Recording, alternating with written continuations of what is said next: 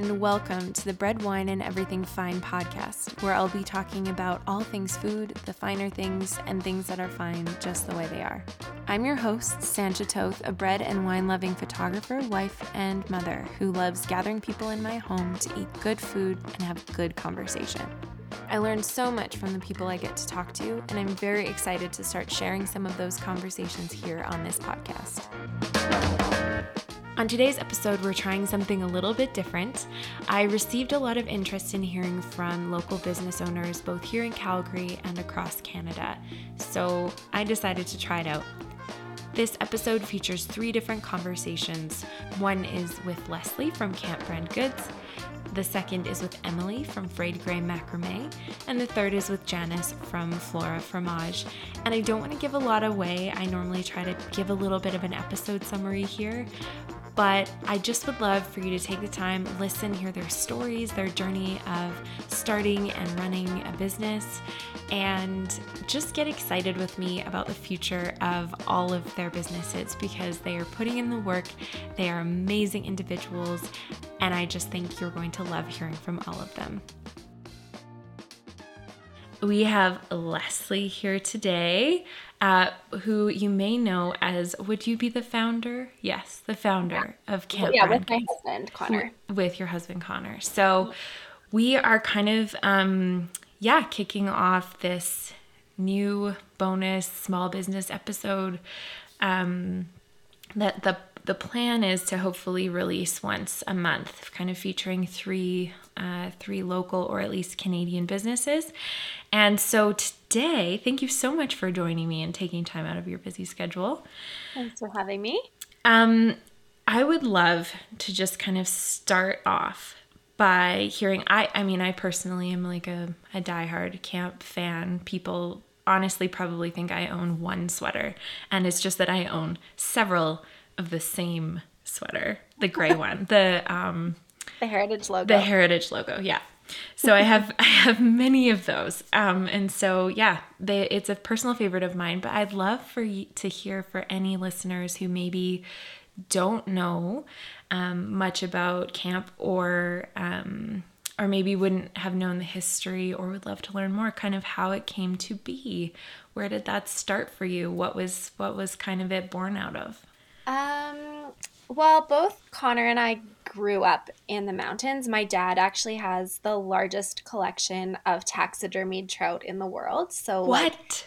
Yeah, that's a thing. And every summer was dedicated to that trout collection. So we would drive all over North America camping, backcountry camping, and fly fishing to add to his collection.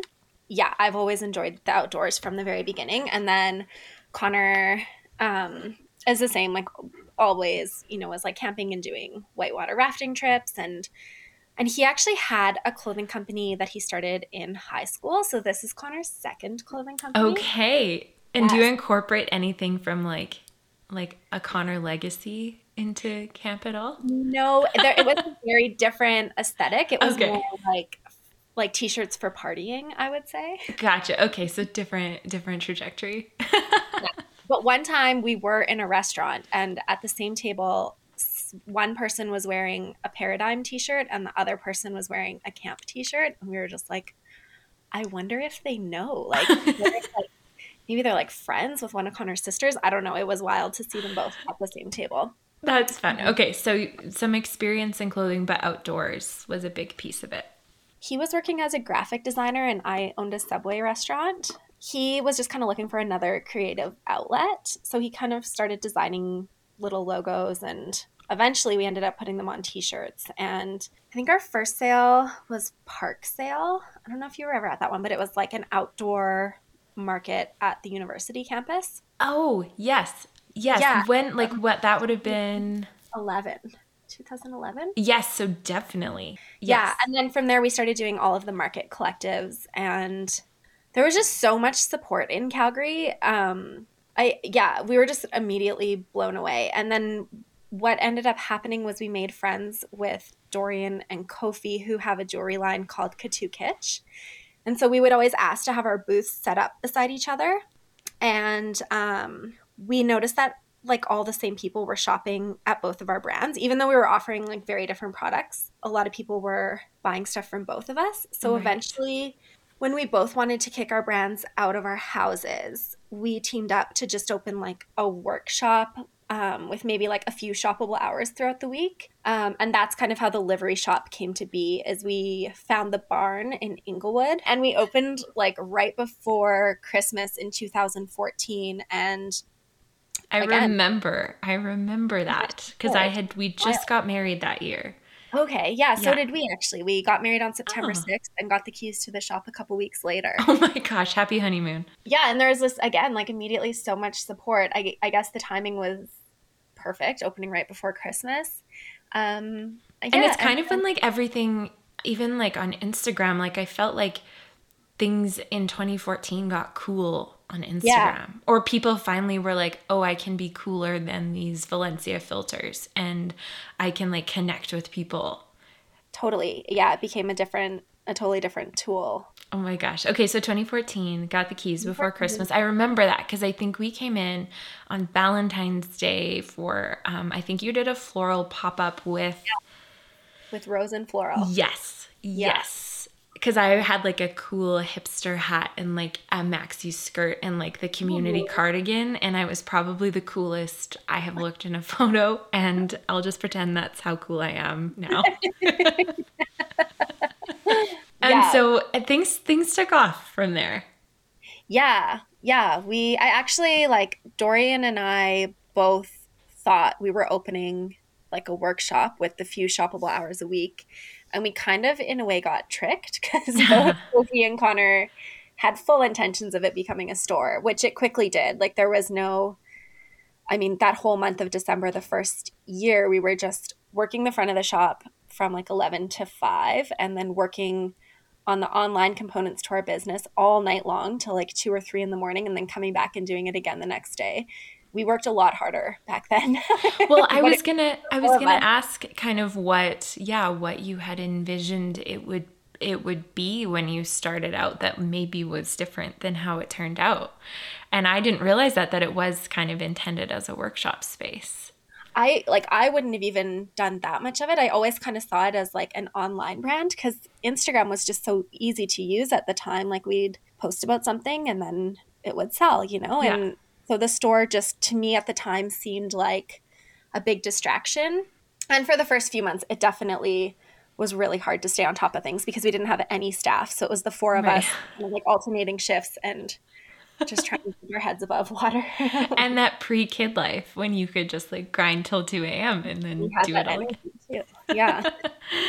So kind of the brand has grown, obviously, and it is now like recognizable, like, quite honestly, across the globe. You would know those stats better than I do. But what would you say kind of between 2011 and now, which is 10 years, and that's crazy, which is so cool. What would you say is something that was like, would you say there was like one notable sort of challenge or like thing that was like maybe harder in these past 10 years? And what would be something that you would just call like a tremendous success? Like you just could never have imagined it would have gone better. I would say one of the biggest challenges was actually like growing our team and getting the right people in the right positions. Our team today is so phenomenal, and like the last year and every year since Walt was born would have not been even imaginable without our team. Both our teams at camp and at the livery shop are just incredible. But getting that team together was a really big challenge, and we really didn't have any experience in that area, but like took a while to hire the perfect people, and then to also like you really have to hone in on what everyone's assets are and get them in a position that they're excited about and that they do a phenomenal job at. Which says so much for who the two of you are in your team, and because I think that's something that sometimes is missed. I think as an outsider looking in, just anytime there's any like team interaction or you're, showing your, the people at the livery or whatever, it just feels like there's sort of, Well, a unified front, and not like an aggressive unified front, but just like there's a cohesiveness to the team. And everyone gets along so well. Yeah. It's so much fun. Which is such a beautiful thing to know, not only that you're creating a brand that is expanding and growing, but also that like not everyone can say they go to work and love it. So that's pretty sweet. No, we joke all the time about starting like a giant cohort and just like renting a mansion that we oh my gosh, like isolate and live together like Bachelorette. The camp cohort. That's perfect. Yeah. And what would you say? And I realize this is like kind of just like putting you on the spot here to come up with these, but what would you say is something that even for you personally, you'd be like, that was a win in the last 10 years? I would have to say when COVID first started, just not really knowing what anything was going to look like and what the year would look like. And I mean, you can go into any year and not really have any idea. Like while like curveballs can come at you anytime, but especially with COVID, we just had no idea how that was going to look. And when there was a shortage of PPE in Alberta right at the beginning of COVID, yes, we released a line called the Great Indoors Collection. And it is like honestly one of the best graphics we've ever done. It's like made to look like one of our mountain logos, but then it's got like a sofa and like a lamp and a coffee table. It's so good. And the yellow. I love the yellow. Yes. Yeah. So we released that and 100% of proceeds went towards buying PPE. And it was like incredibly successful. Oh my goodness. Yeah. Like it was wild because we ended up delivering all of the orders in Calgary, and that kept me busy for weeks. It was so nice though, because prior to that, I'd been just at home with Walt all day, every day. And finally I could like go in the car and have a hot cup of coffee and listen to a podcast. So I was like, yes, don't ever let these deliveries stop. But just seeing how much support we had behind us immediately, like most of our COVID fears were alleviated just from the first couple months. I think that's the coolest thing that came from COVID is the push to really support our local businesses, because it's scary to think how different Calgary might look when this is all said and done, and just how important each dollar we spend really is. I was encouraged by that too. And I mean, I don't own I own a business. It's not, it's a service. So it's a little different in that sense. But yeah, it was encouraging. I think it gave me a lot of hope, like seeing people rally that way. And I think we're all a little bit fatigued now, and we're like running on whatever we can find or whatever someone can share with us energy wise. But I think that, that kind of set a precedent, at least from what I could see in Calgary, in terms of people really wanting to do their part and see our city come out on the other side, totally. Still somewhat put together. That's another question I was going to ask you too, was just how has it been running a business? And I feel like my experience is different in that it's, as I said, it's a service based. So we were kind of, work is determined by how many people can gather.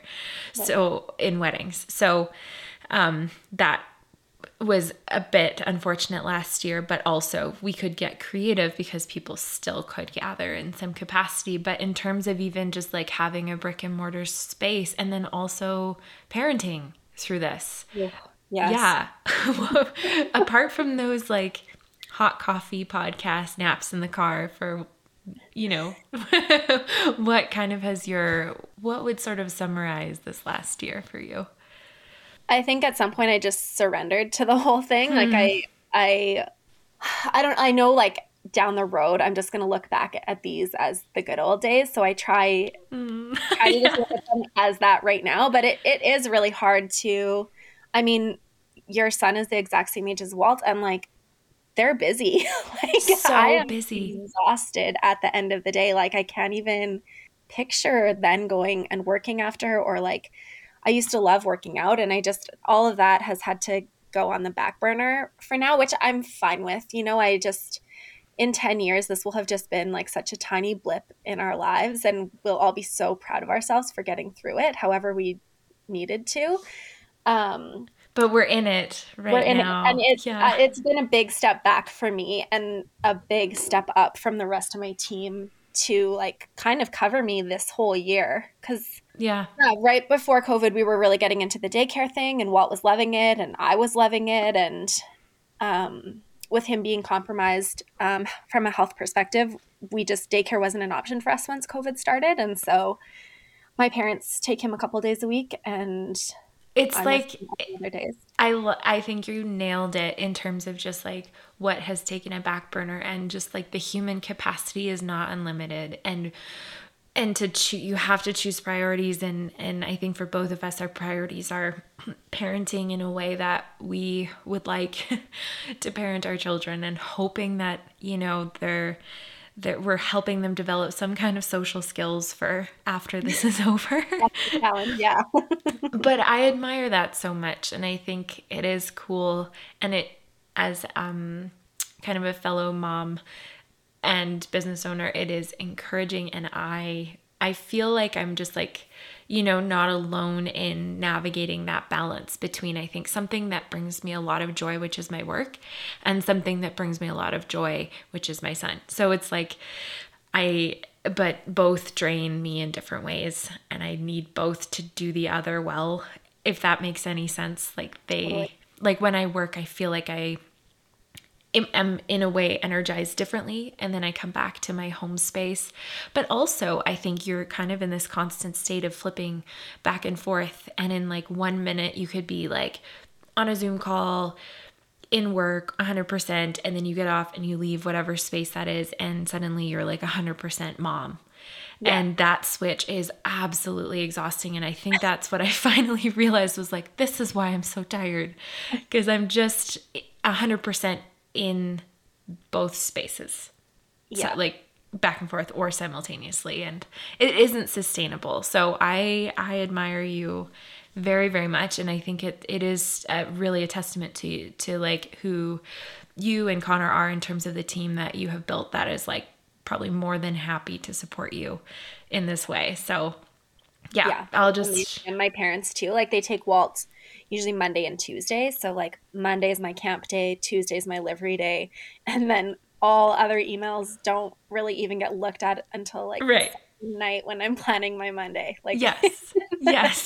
Yeah. And I think people, for the most part, maybe not, but at least in my experience, have seemed to have an extra layer of grace to offer, because I think, in some way we can all relate. Now, looking ahead, and I know it's strange to think that a time will exist that is not like this, but as you dream about this brand that is a decade old and that is like quite iconic, is there more? Like what are the dreams that you guys have? Maybe they're crazy. Maybe you don't want to say them out loud here. That's okay too.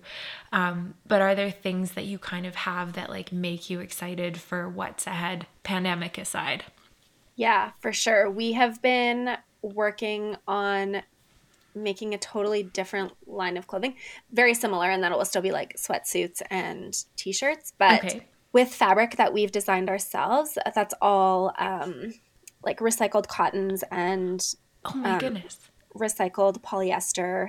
It's going to be amazing. It actually has been like, we've been trying to do this for 5 years. The last 2 years has really been like making successful strides towards this collection that we're hoping to launch at the end of March. Okay, I think you guys mentioned something about like something 5 years in the works, and I was like, oh, tell me more. I need to know. So this is exciting. It's going to be so good. Like we're finally in a spot where, because we're making our own fabrics, like we can pick all of our own colors and our own cuts, and it's so good. It's all made in LA.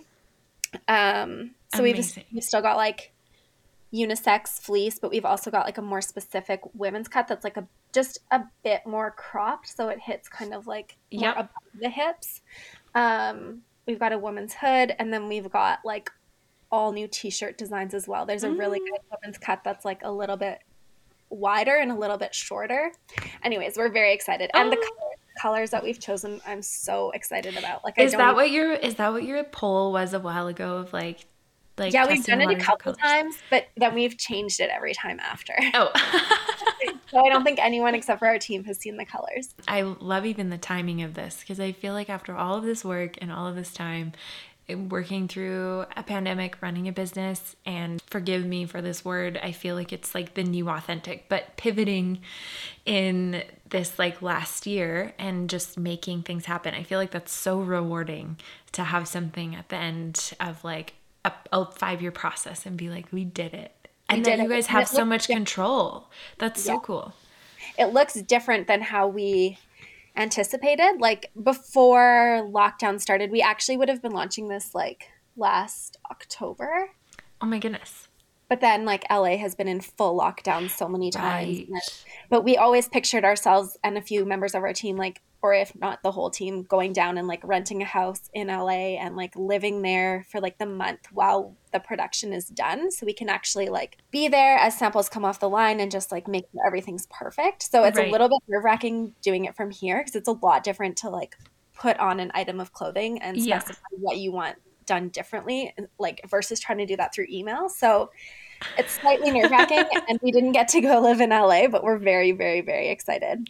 Oh my goodness. Okay, well, I am thrilled and I will be ready. And even though we're moving, I will be on it. I'm pumped. I should probably refresh. Like I show up to meetings and I'm like, now it really looks like I just never change my clothes. I promise I do.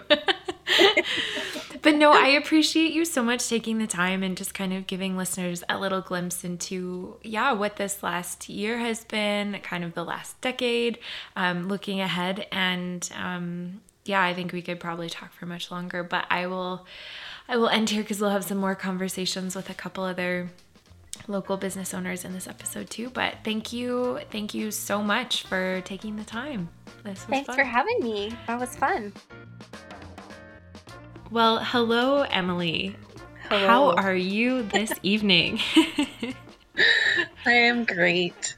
This is kind of funny for me because in my head, I don't actually remember the last time I called you Emily. You are just M to me. I don't know if you've ever called me Emily. Well, first time for everything. Because even when we met, you would have called me M-Pots. M-Pots, yeah. Like in my phone, you are M-Pots. Instagram, you are M-Pots. Yeah. Yeah. So M-Pots, any listeners out here, you can call her Emily, M-Pots. The choice is yours. Well, Thank you for taking time. I know you are a busy woman. I would say that if anyone is listening because they came across this episode on any of my social media, you will have probably seen M pop up many, many times. She's a dear friend of mine, and it's been really, really cool for me to watch you kind of find this, what was a hobby and is now like a pretty significant side hustle. And so I am really excited to talk to you about it so that others can hear about it, because I've kind of had this wonderful glimpse into kind of the goings on, and it's been really cool to watch it grow into what it is. So to begin, why macrame? Where did macrame come from? And how did it become sort of what it is today? I had to actually think about this because I don't know. I don't really know. If we go all the way back to when I was getting married, so what was that, 2016? 2016, yeah. That is kind of when I started to just like the idea of macrame. And I wanted macrame in my wedding. And, like I was on Pinterest and I was just looking into so much decor stuff. And I knew that I liked that vibe and I wanted that vibe in my wedding, but I didn't have time to figure it out. And there's this really funny photo of my sister and my sister and my best friend were like a duo maid of honor, Yes. So I have this funny picture, and I had gone out and bought rope from Home Depot, and it's not the right cord at all that you would use for macrame. Okay. And there's a picture of us tying it to a broom handle. And I'm trying to show them how to do stuff based off of a YouTube that I had watched, but they are just like, they are not the type that would do any type of DIY kind of thing like that. So, it was pretty funny, and that went nowhere. I think you actually sent me this trial photo in the process of being like, because I mean, anyone who's listening may not know that we were friends, and I also got to photograph your wedding. So there you were you would text me like your thoughts and your details, and we're wondering if it was all going to come together. And I remember that photo and laughing really hard, also knowing who your sister is. So yeah, exactly. So out of that, I actually asked my sister-in-law, who is an amazing knitter, if she could figure it out and make something for my wedding. So the macrame that was in my wedding, I had 4 big panels of it that kind of covered the head table instead of what is a tablecloth, like a linen or yeah. And so I just think it's funny now because that my wedding made it into dote, and the macrame associated with my wedding is not even mine. I forgot about that. It was in dote. It was like the first dote weddings issue. Yeah, it was the first. Yeah, so that's kind of how I guess the idea of macrame started. And then, when did it kind of become something that you started like trying out or testing the waters of? I mean, I guess it would have been maybe a year after that, that I started kind of just like messing around with it. Nothing serious at all. Like I didn't know what I was doing in any way. Mm-hmm. And then my stepdad got diagnosed with cancer, and I kind of just needed a distraction that I could still, like I could think, but do something at the same time. So it was kind of like making thinking easier. Yep. Something that was really hard to think about. So I started doing it a lot. I was almost obsessed. Like I would be at work and think about knotting. I just like loved the distraction. I needed the distraction. And I just started making a lot of stuff. I was knotting all of the time, and continued doing that. I think it was sort of like a form of therapy during that time. Like it just seemed to ground you in some way. I like that though, that idea of having something almost like busy hands to like keep your mind at it's like I wasn't able / I wasn't ready to think about it with my whole brain, if that makes sense. Mm-hmm. Like Absolutely. I couldn't, I needed to be doing 2 things at once to kind of like really absorb everything that was going on. So that's basically what I was doing. I was macrameing a lot. And even when I would go out to Victoria, which is where they lived, I would bring rope with me, and I would just gather all of the best driftwood from out there. And I would knot while I was there, like visiting them. Yes. So it just kind of started that way. And then I just shared random pictures on my story of my personal account. And a couple friends had asked me, like, can I have that, like, / buy it? I'm like, What are you talking about? Like, you want this? And that's how it started, really. It happened very organically, to the point where I had to really think about how this even happened. And I think too, like when I think back to you starting to kind of dabble in this, or I think it was born out of a hobby that was like almost a coping sort of mechanism. But we both ended up getting pregnant a month apart. Mm-hmm. And I think about you dreaming of doing like a macrame baby swing. And at the time you were hashtag van life. You guys were renovating the Sprinter van, and you being like, I could hang this swing and, baby could be in here. And then I think just like even in maternity leave, like having like a little bit of, well, I guess, should I say more time? I don't know if more time is the right word. I didn't exactly have a baby that napped, so I don't know how I managed to macrame during mat leave, but I did. But it was just good to have like a part of me that wasn't just a mother. Like I had that kind of other thing that I could do, because mat leave, you're not working. So it was really nice to have that.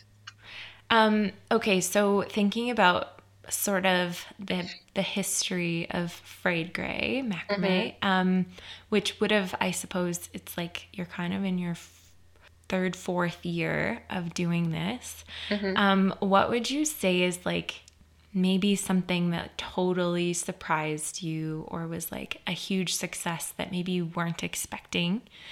And then what was something that was maybe challenging or something that you kind of had to navigate that wasn't necessarily like the easiest, whether like personally in terms of balancing all of the things or maybe just in terms of running a business? I would be really curious to hear that. Let's start with like success.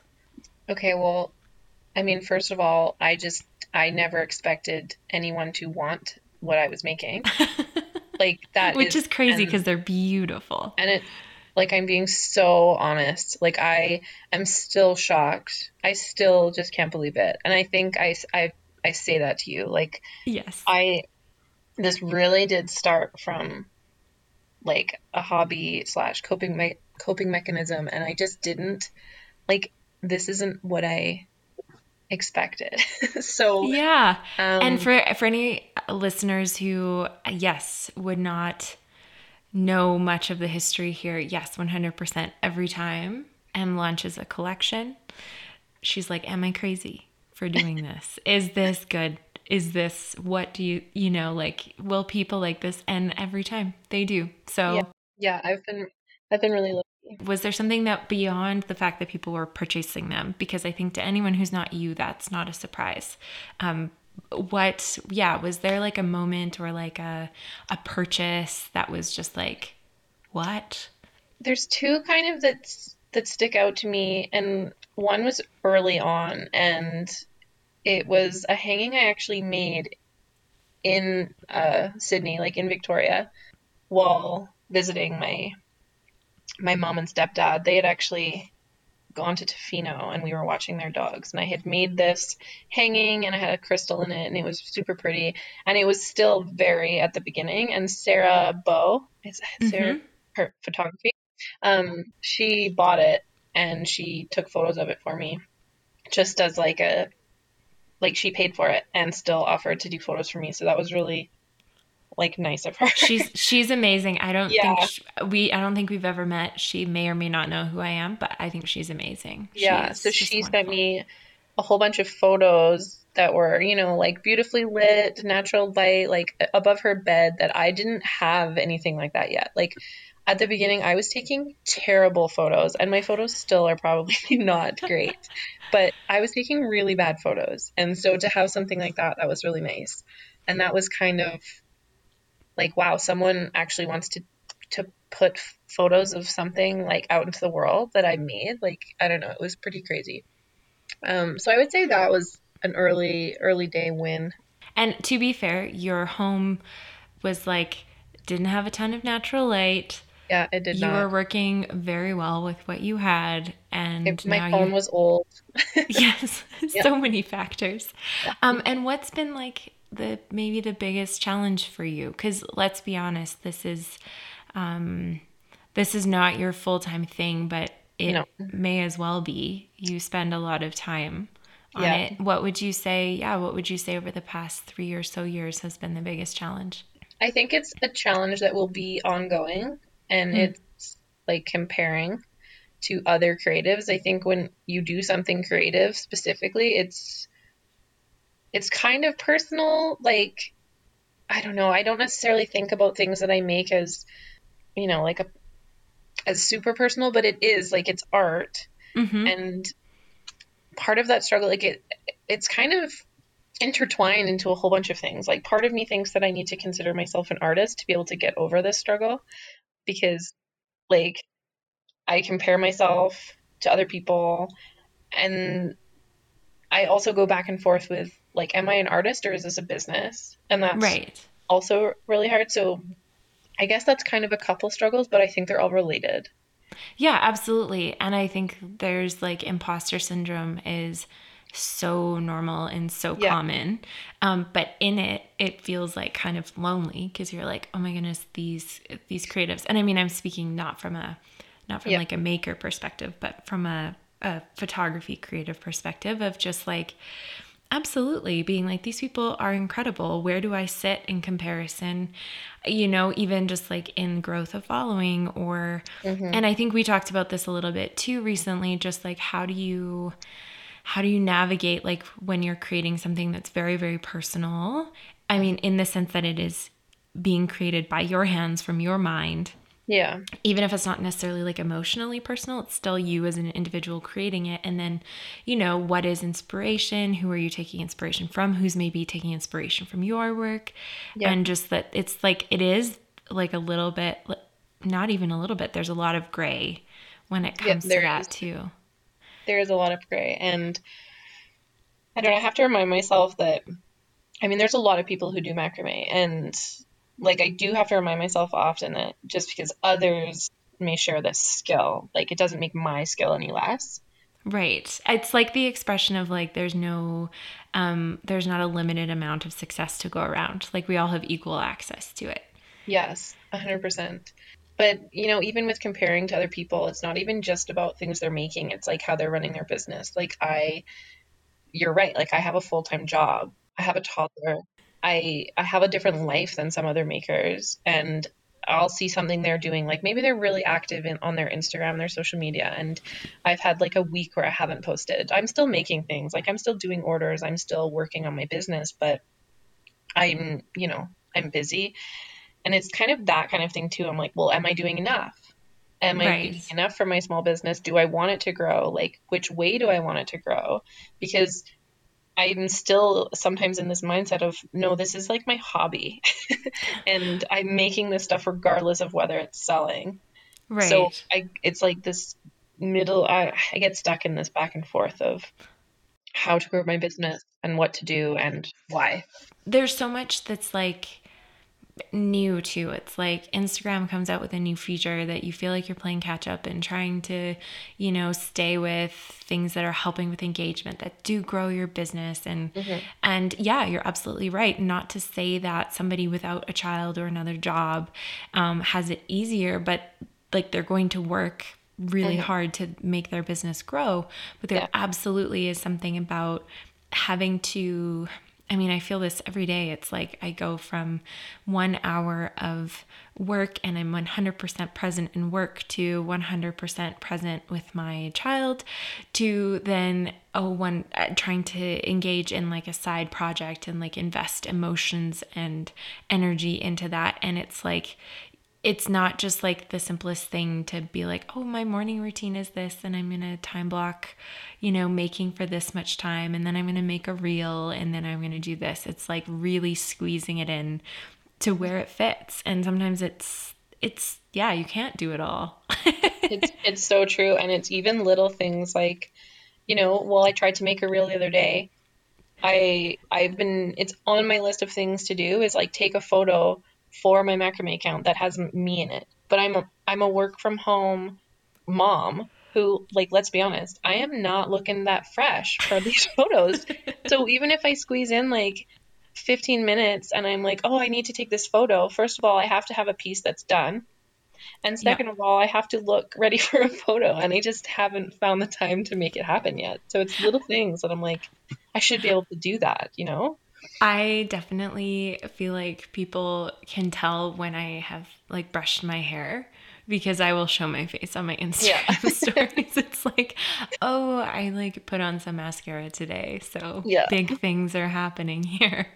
No, I agree. And I think that that's one thing that I really admire just about a lot of business owners, and I'm hoping to chat with more over the course of these episodes, and even on this one, chatting with you and Leslie and Janice from Camp Brand Goods and Flora Fromage, and just like kind of you're all in this balancing act, and it's really, really incredible that you're creating the way you are and running businesses the way that you are, in addition to things that are pulling you in a lot of other different directions. So I'm just really impressed, and I think it's kind of fun that all three of you happen to just have worked out for this first small business episode. But before we wrap up, I wanted to ask you, and maybe you don't have an answer, and that's okay. As you think ahead to like the future of Frayed Grey, you're like 3-4 years in, it's kind of grown into something that I don't think at the beginning you anticipated it was going to become, or even could comprehend that it would become. What's sort of like, what would be the dream for Frayed Grey, or for what you could do with it, or where you could take it if nothing else mattered?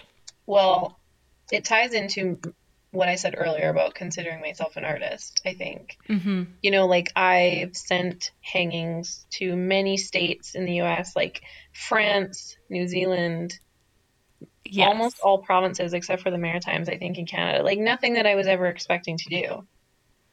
But if I really want to be an artist or consider myself that way, I want people, like I've sent hangings to people, and now I want people to come to them. So I had this idea, the idea of like doing a large commission for a retail space, a restaurant, a bar, or a line of hotels. Yep. That would be amazing.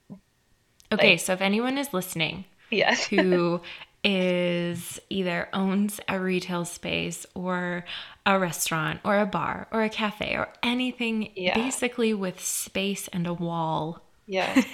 And I'm talking like, I'll be honest. If I'm being honest, I don't like the small stuff. Like you don't find keychains and that kind of thing on my website for a reason. I don't like doing them. So I like large pieces. Like I want to do a large, like basically an installation. I want to do a giant wall. Okay. So I love this. I'm putting it out there into the world. I love it.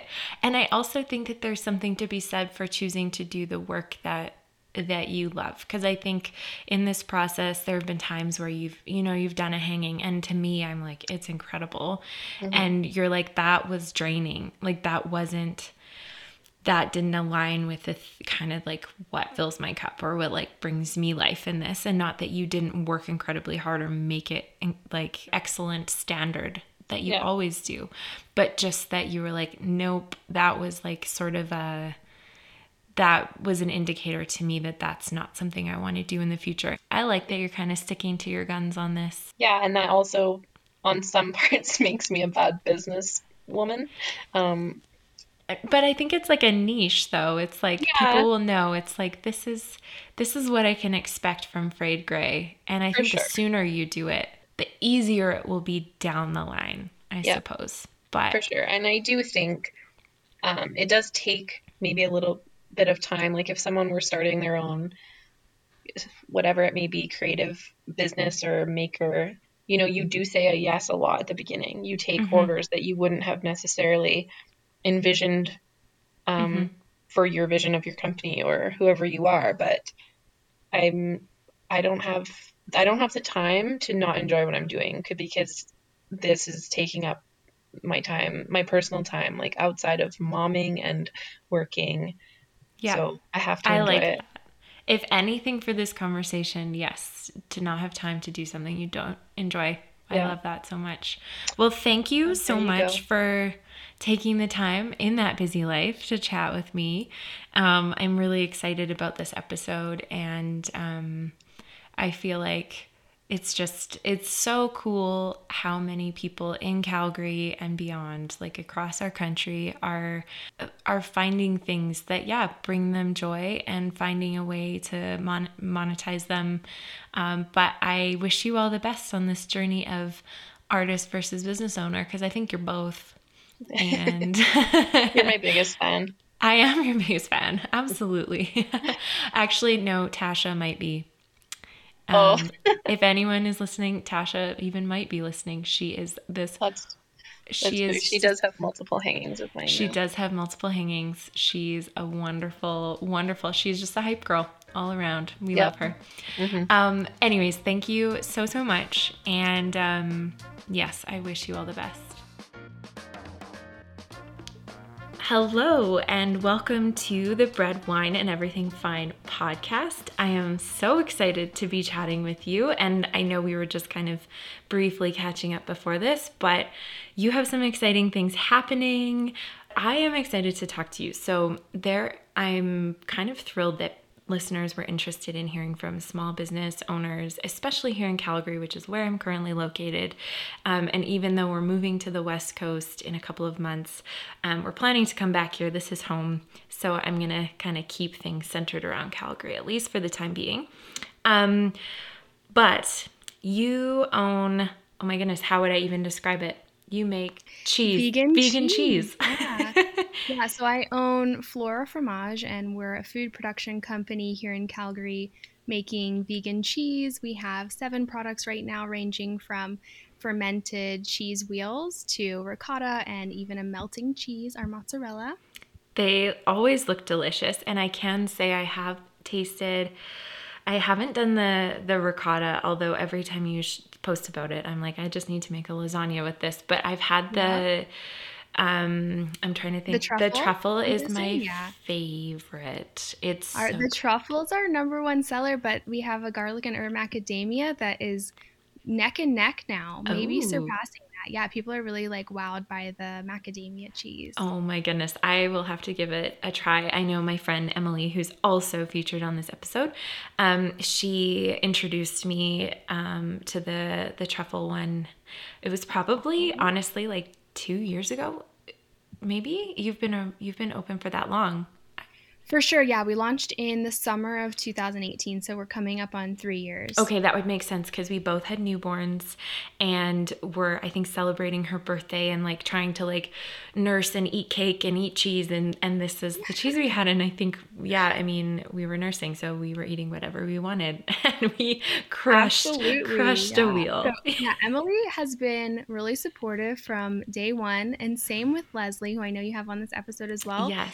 They're like top customers. There we go. This was just a meant to be episode. I love how this worked out. So for someone who may not have followed your journey, how did sort of this come to be in 2018?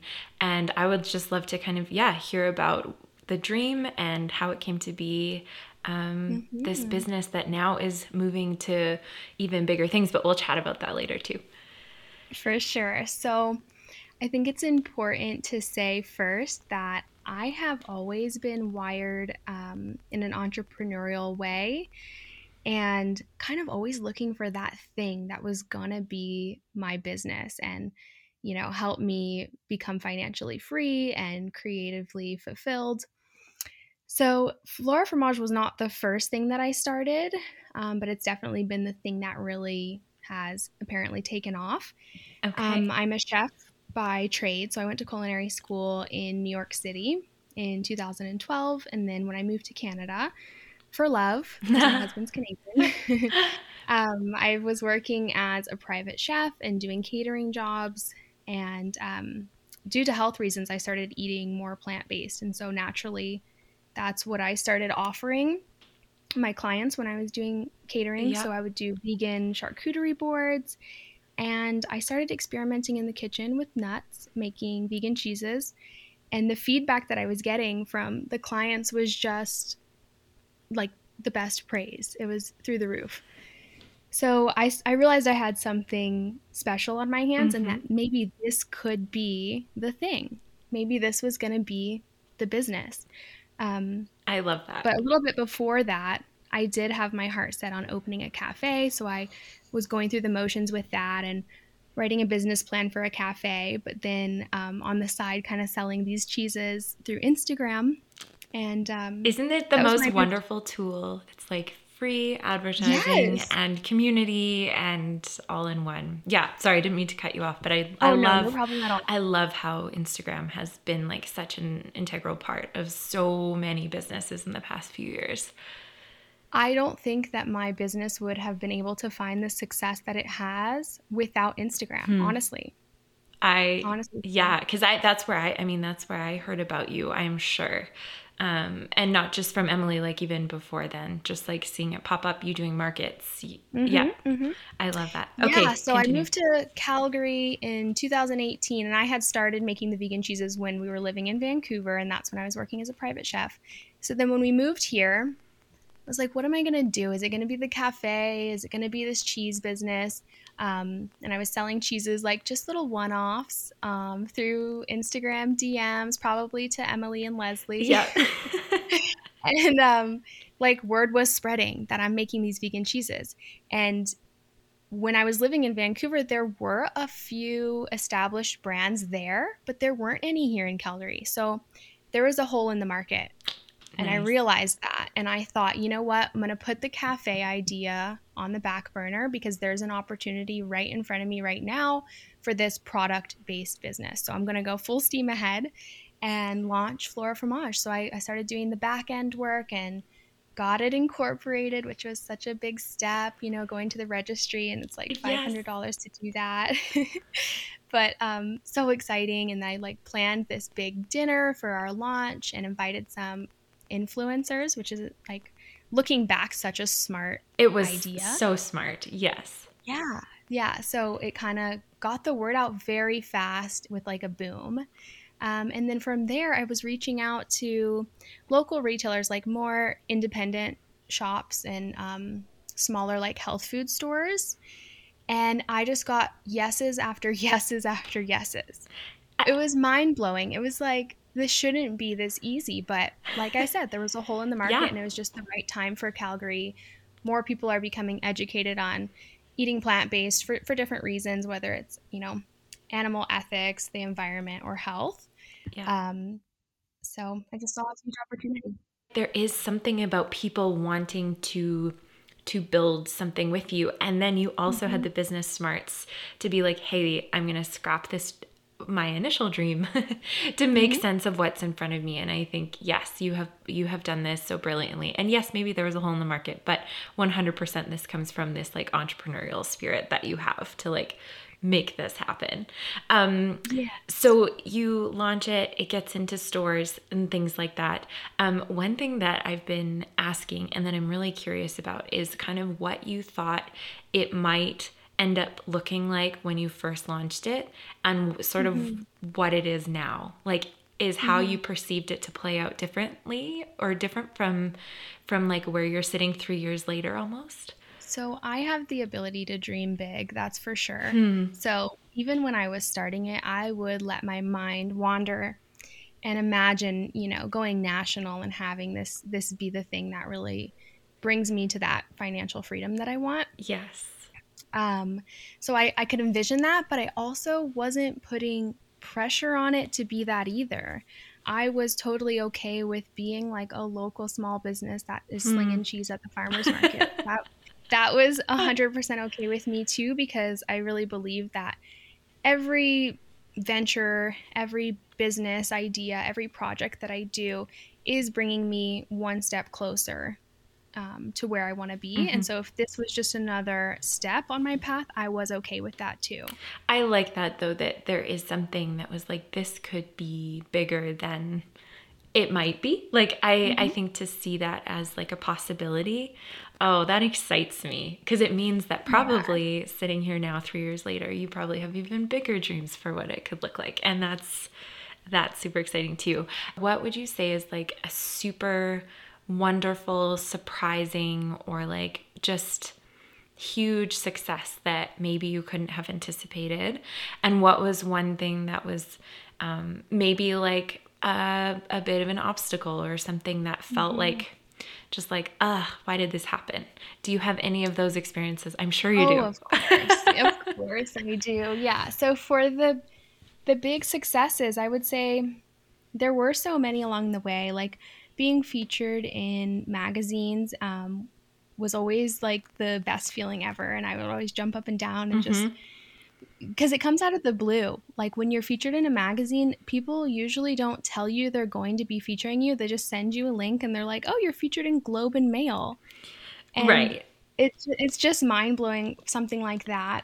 So anytime that would happen, and it's been a handful of times, I've always been super excited. Yes. And then every time we get into a new retailer, that's great as well. So those have been huge successes, especially our biggest retailer to date has been Community Natural Foods. Amazing. They are super difficult to get into. And so it was a long road to get into there. And like you have to find the right doors to knock on.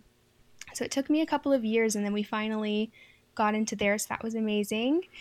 And then now we are going to be listed with Safeway and Sobeys in the next couple of months. So that's even bigger. So I would say the success is kind of just like gradually get bigger as you go. Oh my goodness, congratulations. That's Thank huge. you. Oh, yeah, it is huge. That's so cool. Oh my goodness, I'm excited for you. All right, so can you tell me about maybe something that was like a failure or like a challenge or an obstacle you had to overcome? Yeah, for sure. So aside from the daily or weekly fumbles of like, missing a delivery window and things like that, a big failure that I had was last fall. We launched a shipping program. I was so excited to do this because we get asked quite a bit if we can ship to, well, all over. We've even had requests to ship to Europe, but mostly we were trying to get a Canadian-wide shipping program going. So I invested in a ton of insulated shipping materials because we have to keep the cheese cold. So it's important to know that. Yeah. And we have to get it there within a day so that it stays cold. And there's just all these logistical nightmares. And so I was trying to solve this problem for so long, and I felt like I had finally solved it. So we launched our shipping program and let it run for a few weeks, and it was a total nightmare. Oh no. Unfortunately, it was the fault of the couriers. It was just like out of our control completely, but we would ship the cheese and sometimes it would get there perfectly in under 24 hours, which is what we would pay for. So great. But then like the other times it would like just get lost, or it would arrive super late and the cheese wasn't cold and it was moldy, and it was just such a nightmare. I ended up refunding so many orders, and it's sad to tell customers no when they're asking. You just want to say yes to everybody, but it just wasn't working. So there came a day where I had to shut it down. I remember, I think, seeing those stories and you being like, we wanted to do this so badly, but just like, and I do think that like, even just timing wise, like COVID was like very much affecting everything and shipping. And I remember seeing so many small businesses being like, we're paying for like top-notch service and it's still not getting to you. Like we're paying for most of it, and like I wasn't charging the customers the full price of what that priority shipping even was. And then I would end up refunding it and just losing so much money and waste of cheese. And of course the packaging materials are not that eco-friendly, so I didn't feel right about it anyways. So I think the route to go, the solution to this is to get our distribution channels. So get a distributor to be able to stock stores so people can find us easier. I agree. And even just so that's the goal now. Yeah. And having like, once your distribution even like grows, and to have it all coming from one place and you don't have to stress about those individual orders, that will be huge. Yeah. I guess you had a dream at the beginning of opening a cafe and you kind of shelved that for the time being. Yeah. So tell me about what now, 3 years in, having experienced these successes, having kind of really, really established yourself as like filling that gap in this industry. What are the next big dreams and plans, if you can share them? Yeah, I can definitely share now because we have secured a space. It's like the logical next step. We've really outgrown the commercial kitchen that we have been using for the last 3 years. It's a shared space and it's really for startup food businesses. And it has served us well, but we are busting at the seams there. Yeah.